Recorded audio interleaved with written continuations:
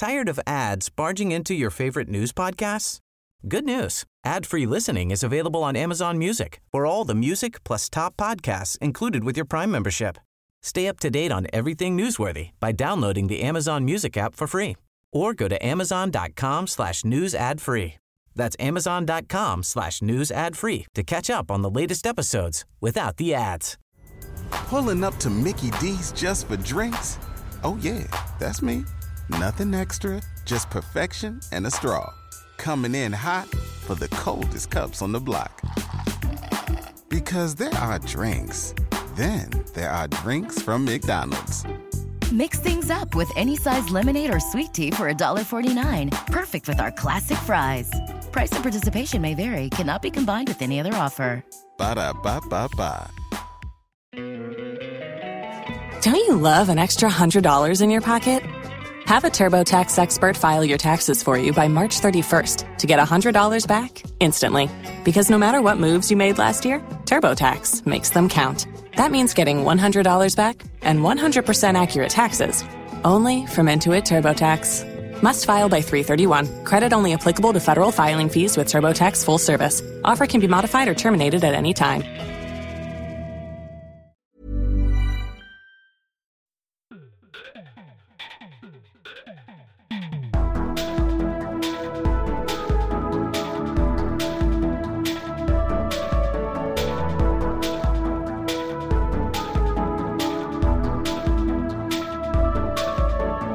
Hei og velkommen til en ny episode av Liberaleren podcast.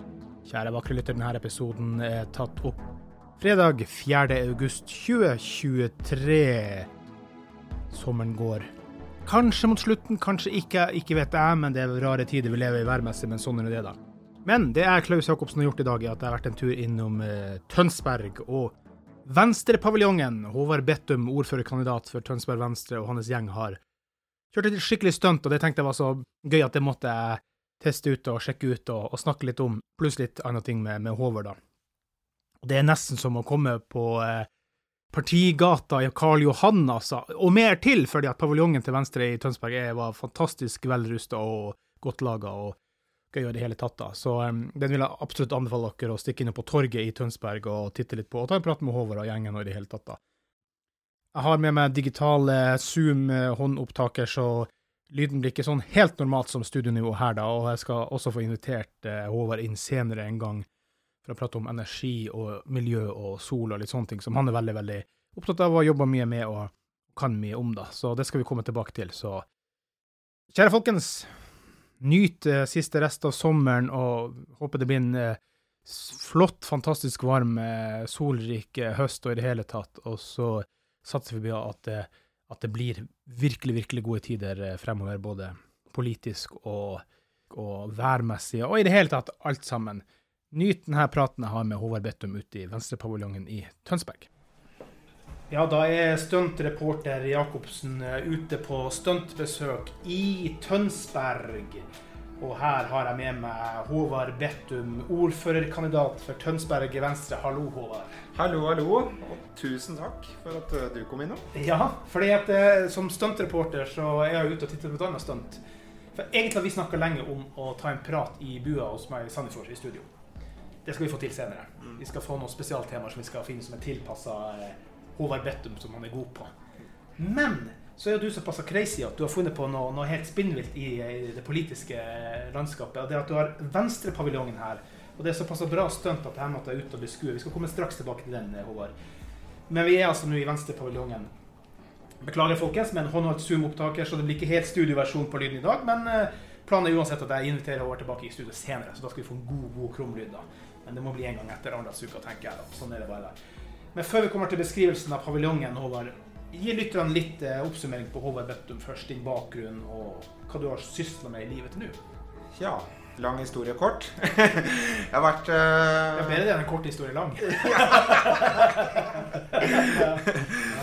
Nei, jeg har jo funnet på mye rart, men også bodd litt her og der. Ja. Ikke bare by og land, men også innland og utland. Og kommer tilbake til Tønsberg eller hjembygda og har vel kanskje med seg en litt annet objektive briller eller i bagasjen, med hva man har lært andre steder, og ser, oi, hvorfor gjør vi fortsatt det sånn her, eller hva?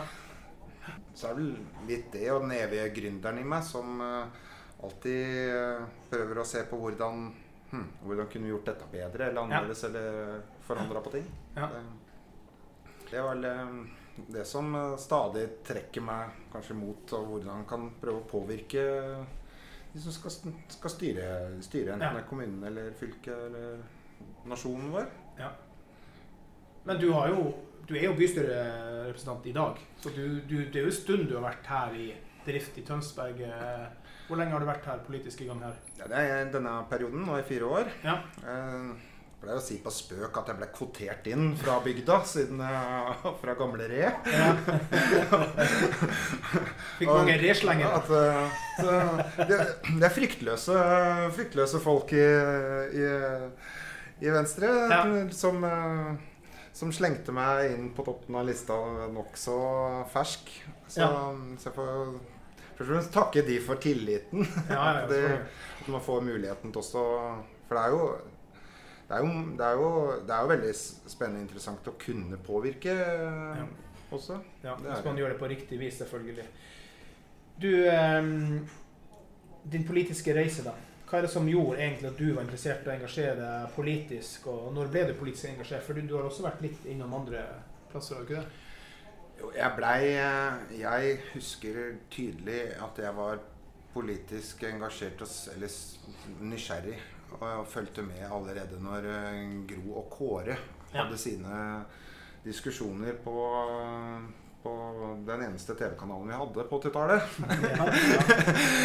Dere i Finnmark, så kunne vi se de russerne skyde signaler nå. Vi hadde sånn så vidt snøkornfylt svensk TV også hos oss. Men det begynte jo allerede da med at vi i hverdagsliv hva man kunne påvirke. Skolepolitikk ble veldig... jeg husker første tror jeg var engasjert i hvordan kan få sparket læreren, hvis jeg var. Men når jeg var 10-12 år. Men da var du ikke Venstre, da var du Unge Høyre. Det var lenge før det var noe unge av det ene eller andre. Men hvor lenge har du vært politisk medlem, hvis man sier på den måten? Hvor har du tatt, nå er jeg politisk engasjert, hvor lenge har du holdt på med det egentlig? Det var første gang var vel 15, tror jeg. Det var ganske ferskt egentlig, da, sånn sett, i det store helhetsspillet egentlig. Nei, altså 15 år. Og 15 år? Siden til 2015? Ja, nei, så når jeg var 15, så det er jo sånn 30 år siden. Da meldte jeg meg inn i FPU, faktisk. Men jeg hørte aldri noe mer, det var rett før Dolkesjø. Og så ble det ikke mer av det da, og så var det eneste lokallaget som var litt grann aktivt. Det var noe egentlig ganske naturstridig, som het den gang Våle og Ramnes Unge Høyre. Jeg er fra gård selv også, og vi er jo midt i traktorland. Men også på å bygge opp det til en unormalt, veldig aktiv liten ungdomsorganisasjon den gang. Frem til jeg flyttet utenlands, da jeg var 18-19, rett etter militæret. Nei, jeg var jo på Dolkesjø, så var jo jeg formann i Finnmark i FPU, og jeg ble jo nektet å reise, for de ville ikke ha noe mer FPU til å lage bråk av Finnmark FRP da. Så det gjorde nok, for den gangen var det ikke noe internett og sånn, så det gjorde at jeg faktisk ble igjen et par år ekstra. Fordi i dag er jo alt på nett med en gang, så i dag fanger du opp informasjon lett. Bortsett fra enkelte som skal drive og krige, sånt, som har sine egne historier og versjoner av narrativet av historier. Men da så var det ikke så lett å bare ta andres ord på at det ble sånn. Så jeg ble et par år ekstra, og så skjønte jeg at det var nok for meg, for å si det sånn da. Så vi har hatt litt felles tråkk vi har gått i, også bygdegutt, så det er greit det der. Men dine personlige, du er jo da toppkandidaten her for Tønsberg Venstre, dine personlige viktigste kjernesaker, hva driver deg i det dagligdagse i politikken? Hva som fikk meg til å engasjere meg ordentlig aktivt igjen, som jeg i perioder har også vært mistet tålmodigheten. At jeg synes politikken ofte har vært alt for tregt i forhold til det går så sakte i forhold til hvordan næringslivet gjør ting når vi får noen gode ideer og diskuterer med hverandre, deler kunnskap, erfaringer, tenker på hvordan kan vi få til dette, og så gjør vi det bare om vi finner ut om det var lurt og vi finner ut, nei det var ikke så lurt, ok, da driter vi det men det selv mye av det vi har visst om i 10 år et problem eller feil og likevel vi skal bruke ytterligere kanskje 10 år til for å rette opp i feil vi vet om det var frustrasjon på det og så tenkte nei, vi får gå inn og ta et armslag men du også vet jo av erfaring du har jo også litt på personlig front slitt litt med kan du si myndighetsbyråkrati og det vel også litt viktig for deg å bryte opp, ikke det? Det var virkelig tungen på vektskåla som dro meg inn hvor det var en veldig høyaktuell sak det nå hvordan jeg døpte for mange år siden etter mange personlige erfaringer hvordan korrupsjon på norsk har jeg døpt det men hvordan ikke konvolutter under bordet kanskje men hvordan kjennskap og vennskap påvirker hva som ble avgjort i saker enten om det i stort og smått enten det politisk eller byråkratisk administrasjon hvordan rett at det teller mer enn hva som rett og galt at det rettsvesenet vårt at ikke det fungerer at vi kan ha tillit til det. Rettferdigheten ikke fyllest nok til å... Det mener jeg det det viktigste i et fritt... For friheten til hver enkelt av oss, i fritt land, så det du må ha likhet for loven, og du må ha rettferdighet i alle avgjørelser. Enten om det i domstolen, eller om det i en enkelt sak i kommuneforvaltningen vår, eller det som var mitt tilfelle var at min den gang ansatte, men også delvis stadig bedre kjæreste, ble plutselig utvist av landet. Og da tenkte jeg, nei, dette kan jeg ikke sitte og holde på med lenger. I hvert fall når alle sånne problemer du vet var feil, bare fordi en eller annen person har hatt en eller annen tanke i sitt eget hode på et kontor, så... Det sånt som går for hardt utover enkeltpersoners skjebner. Jeg jo bare en av mange tusen. Ja. Du jo personlig liberalist, Håvar, så at, kan du si enkeltindividet og frihet jo veldig viktig for meg. Hva egentlig frihet for deg? Ja, det så dypt og mangfoldig, og du var litt inne på det, med bare likhet for loven. Jeg tenker jeg også en frihet, at uansett om det Jørgen Hattmaker eller Kong Salomo, så det samme loven som skal gjelde for oss begge, eller hva vi forholder oss til. Og kardemommeloven jo kanskje noe jeg ofte synes en tilstrekkelig og veldig god, på en måte en liberal rettesnor. Om den liberal, sosial, eller liberalistisk, eller hvordan ulike definisjoner på det, men at du skal ikke plage andre, du skal være grei og snill, og for øvrig gjøre som vi vil. Der ligger mye i det, og det betyr også at vi trenger også et sosialt ansvar på en eller annen måte, gjennom lovverket vårt, at du skal hindre at noen tar seg for mye friheter. Det Så det jo de avveiningene vi må finne den balansen som gjør at når får man mest frihet for alle. I summen av frihet nok kanskje det som har dratt meg også gradvis mer og mer.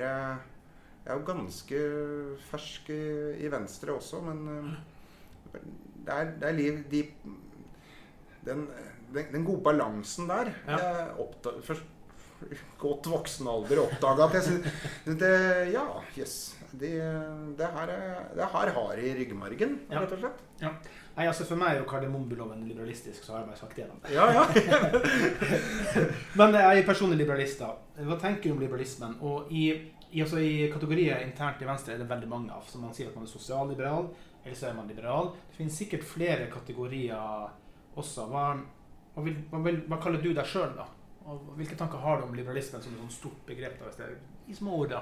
Ja, det Det hender det kan være på, spesielt nå en fredagskveld, sent ute på kvelden, kan det bli en veldig dyp debatt. Filosofisk debatt om hva som sosialliberalt, eller bare, jeg har alltid bare kalt meg liberal. Fri sjel, frisinnet, og tilbake, der også, altså, alle trenger en skikkelig god utdannelse, for eksempel. Og sikre alle friheten til å kunne lære, eller muligheten til å utdanne seg. Jeg har alltid prøvd å lære mine barn også mest mulig. Sikkert delvis lykkes med, men at vi har en best mulig skole, friskole, ikke minst. At det er gratis utdanning, det eneste som også sikrer alle til å få fulle friheter og muligheter til å kunne bli hva man vil i livet. Og det trengs jo et spleiselag på det. Så innenfor det så vil det nok si at det mye mer sosialliberalt enn det liberalistisk side, men jeg tenker det en forutsetning likevel for likeverd og frihet. For hvis ikke har kunnskap nok til å skjønne hva som, eller forstå, kunne alt av lovverk, hvilke rettigheter vi har, og muligheter vi har, altså det en frihetsbegrensning også? Ja, selvfølgelig. Altså, jeg må bare si sånn at jeg skjuler jo ikke for noen i Venstre at jeg liberalist. Jeg har enda ikke møtt noen som har sagt noe ubehagsord til meg. Så det jo en stor paraply med gode åpne armer, og det fint. Det synes jeg Kjært barn, mange navn. Jeg tror de fleste vil jo bare ha et godt, best mulig samfunn, og leve fritt og deilig, alle som en. Og alle ismer kan jo bli farlige hvis de blir dratt for ekstremt uansett, så enkelt det bare. Så en balanse av alt, tenker jeg, veldig fint da. De viktigste politiske sakene for Tønsberg Venstre i årets valgkamp, hva det dere har prioritert og fokusert på? Vi var så vidt inne på det i forhold til skole, barnehage eller utdanning. Også likhet for loven, en het sak, og som vi har et begredelig forhold til fra kommunen. Vi sier selv vi oppfyller loven, men det hjelper ikke de 200-300 som står på venteliste og ikke får barnehageplass. For eksempel. Fleksibel inntak. At vi som myndigheter har egentlig satt kravet til når folk har hatt en god omgang i høyet, eller og formert seg. Og gjort det til rett tid og rett sted, ikke minst i forhold til hvor man har ledig kapasitet. Da blir det ikke likeverdige tilbud og tjenester. Og det et alvorlig sak vi må få gjort bedre. Men dagsaktuelt også jo en annen sak som brent for mange år, tilbake fra tidligere som gründer innen finans og økonomi. Hjalp mange inn på boligmarkedet den gang, allerede for 15-20 år siden. Og sendte mange advarsler i like mange år om hvor boligmarkedet vår på vei.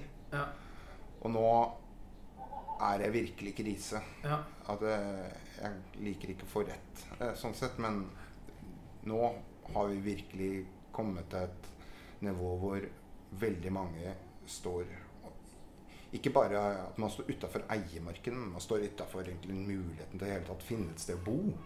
Og for unge blir det bare tøffere og tøffere. Ja, studenter nå ser vi virkelig sliter, men det jo ikke noe nytt. Det sånn som kommer snikende mer og mer. Så skal det ikke mer enn egentlig nå en krig til, som gjør at vi har fått veldig mange flere å finne bolig til, og det skal vi absolutt gjøre. Men og det blir jo en kjempekapasitet for oss kunnskapsmessig også, sant? Det gjør det.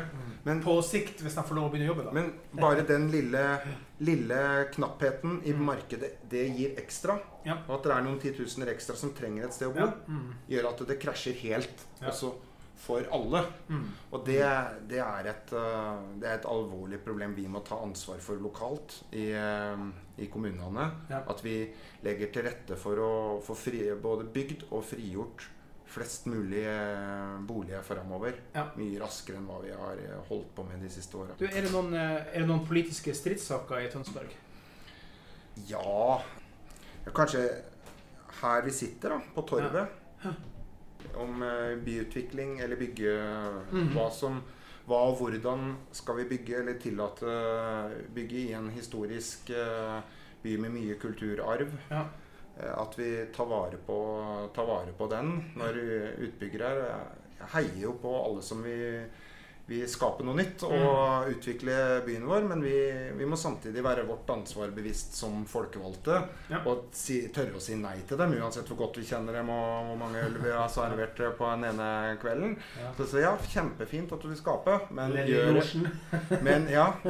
det innenfor hva som del av byens kulturarv, historie, og vær med på å gjenskape og restaurere også byens sjel og skjerm, for det over lange løpet mest vinn-vinn for også alle næringslivet, attraktivitet, liv, aktivitet og arbeidsplasser og inntekt i byen. Det ikke, da kan vi ikke bare bygge sånn noen firkantede fuglekasser uten det må være litt når vi drar utenlands det jo ikke til den nyeste bydelen vi drar jo til gamlebyen og det må vi ha i bakhuet her i Tønsberg Du også bare, hvis jeg ikke går så dypt inn på det da, for at jeg tenkte her en episode jeg kan invitere deg til Studio Sande for å prate om det, men du var jo veldig tidlig ute å starte solvarmefirma og var nesten prehistorisk for alle sammen, så miljøet var litt viktig for deg, var det ikke det? I energiaspektet. Ja, alltid vært både miljø- og naturbevisst, men først og fremst hadde det også der med frihet å gjøre. Personlige friheten å kunne produsere og utnytte og skape sin egen energi i hvert enkelt bolig i størst mulig grad enn å frihet fra å måtte handle i et varierende marked som ikke hver enkelt av oss kan ha kontroll på hva prisene der, men lager vi mest mulig av energien vår selv og ta vare på den og gjenvinner den best mulig, så kan vi bare ta det med ro. Ja. Du, Håvar, så det jo den her paviljongen som er grunnen til at jeg stuntreporter i dag, for det her jo også et stunt. Fortell litt om paviljongen, Venstre-paviljongen. Få høre litt, og hva var tanken, og hvordan kom det her i stand?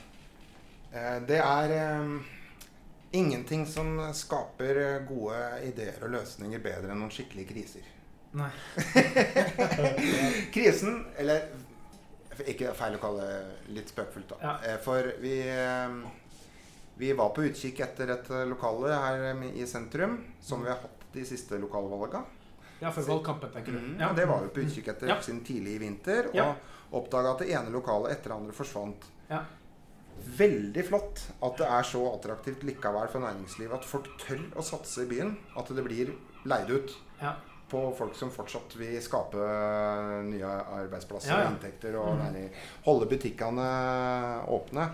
Det var en veldig positiv overraskelse, men dritt for oss da, for vi fikk jo ikke noen plass.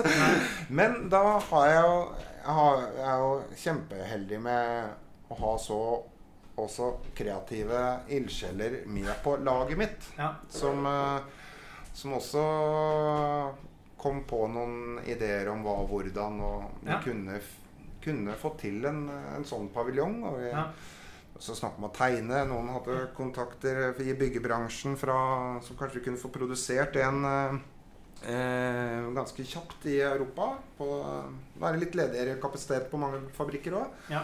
Men vi endte med å rett og slett for sikkerhets skyld bare få leid en vi kom over, og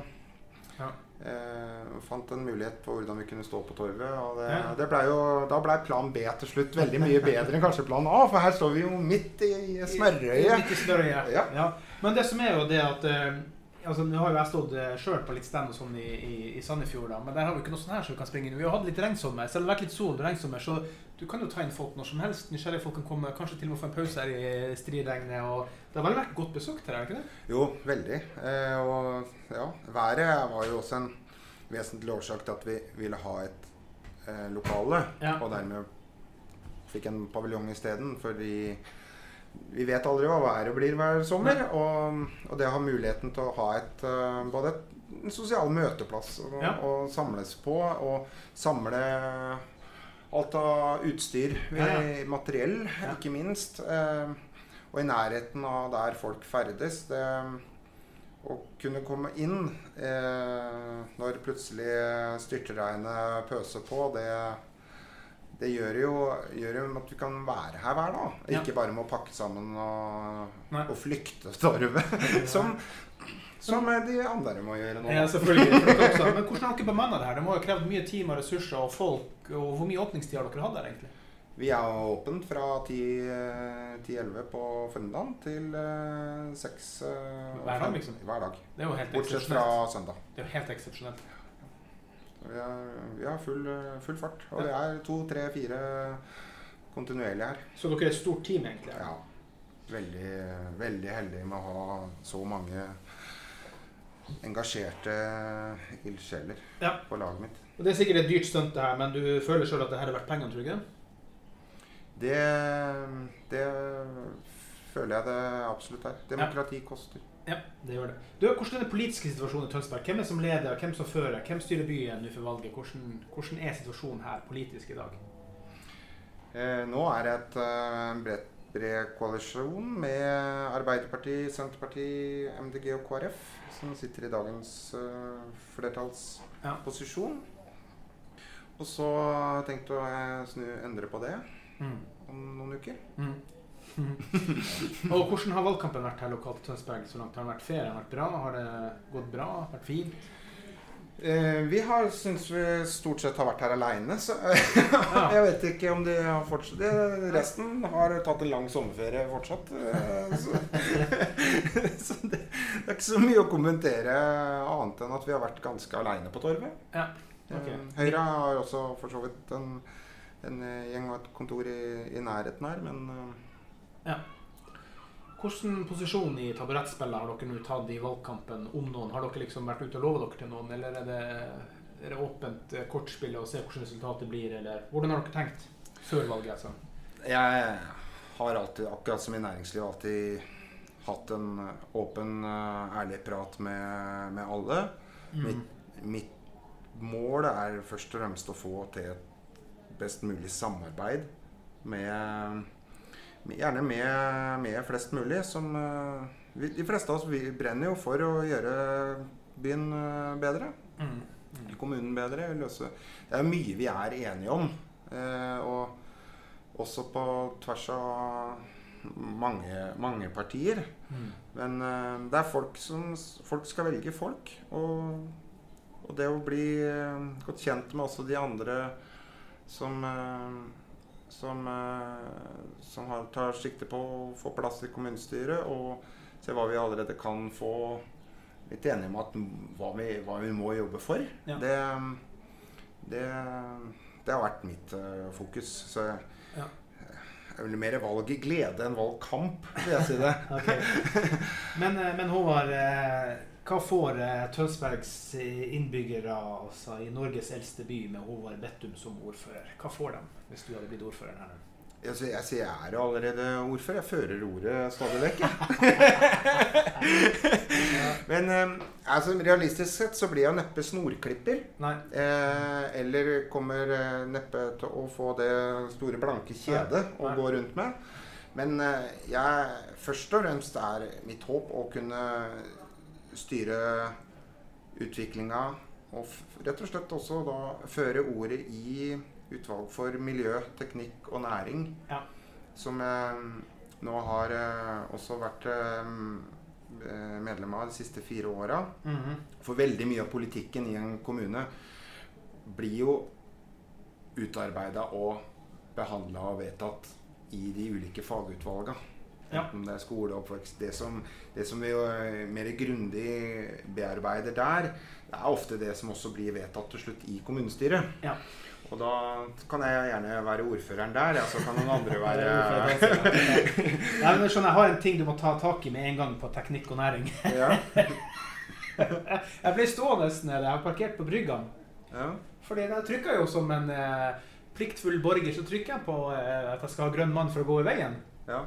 Og det tok meg 3-4 ganger å forstå at det trafikklyset var ikke brydde seg ikke om det. For det ble jo grønt for bilene både 3 og 4 og 5 ganger, for at jeg fikk aldri grønn mann.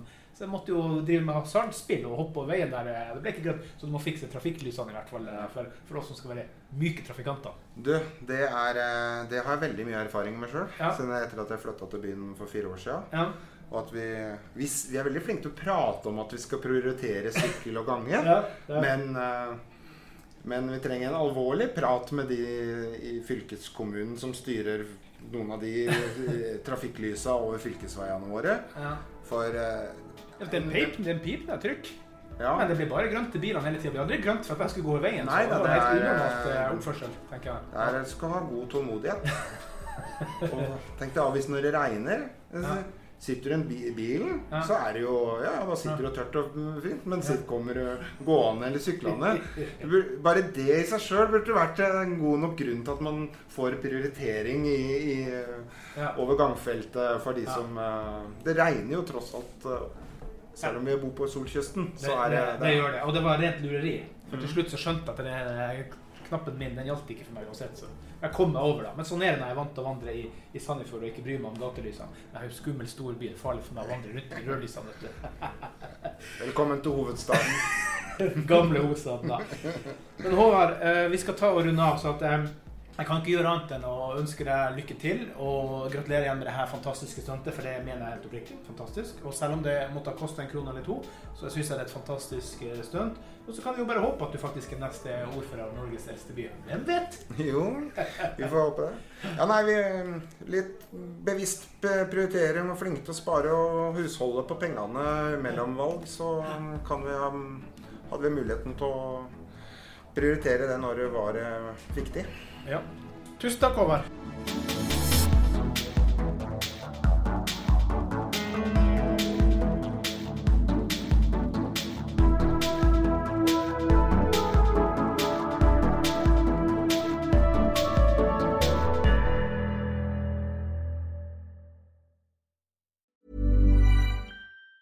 Tired of ads barging into your favorite news podcasts? Good news. Ad-free listening is available on Amazon Music for all the music plus top podcasts included with your Prime membership. Stay up to date on everything newsworthy by downloading the Amazon Music app for free or go to amazon.com/news ad free. That's amazon.com/news ad free to catch up on the latest episodes without the ads. Pulling up to Mickey D's just for drinks? Oh yeah, that's me. Nothing extra, just perfection and a straw. Coming in hot for the coldest cups on the block. Because there are drinks. Then there are drinks from McDonald's. Mix things up with any size lemonade or sweet tea for $1.49. Perfect with our classic fries. Price and participation may vary. Cannot be combined with any other offer. Ba-da-ba-ba-ba. Don't you love an extra $100 in your pocket? Have a TurboTax expert file your taxes for you by March 31st to get $100 back instantly. Because no matter what moves you made last year, TurboTax makes them count. That means getting $100 back and 100% accurate taxes, only from Intuit TurboTax. Must file by 3/31. Credit only applicable to federal filing fees with TurboTax full service. Offer can be modified or terminated at any time.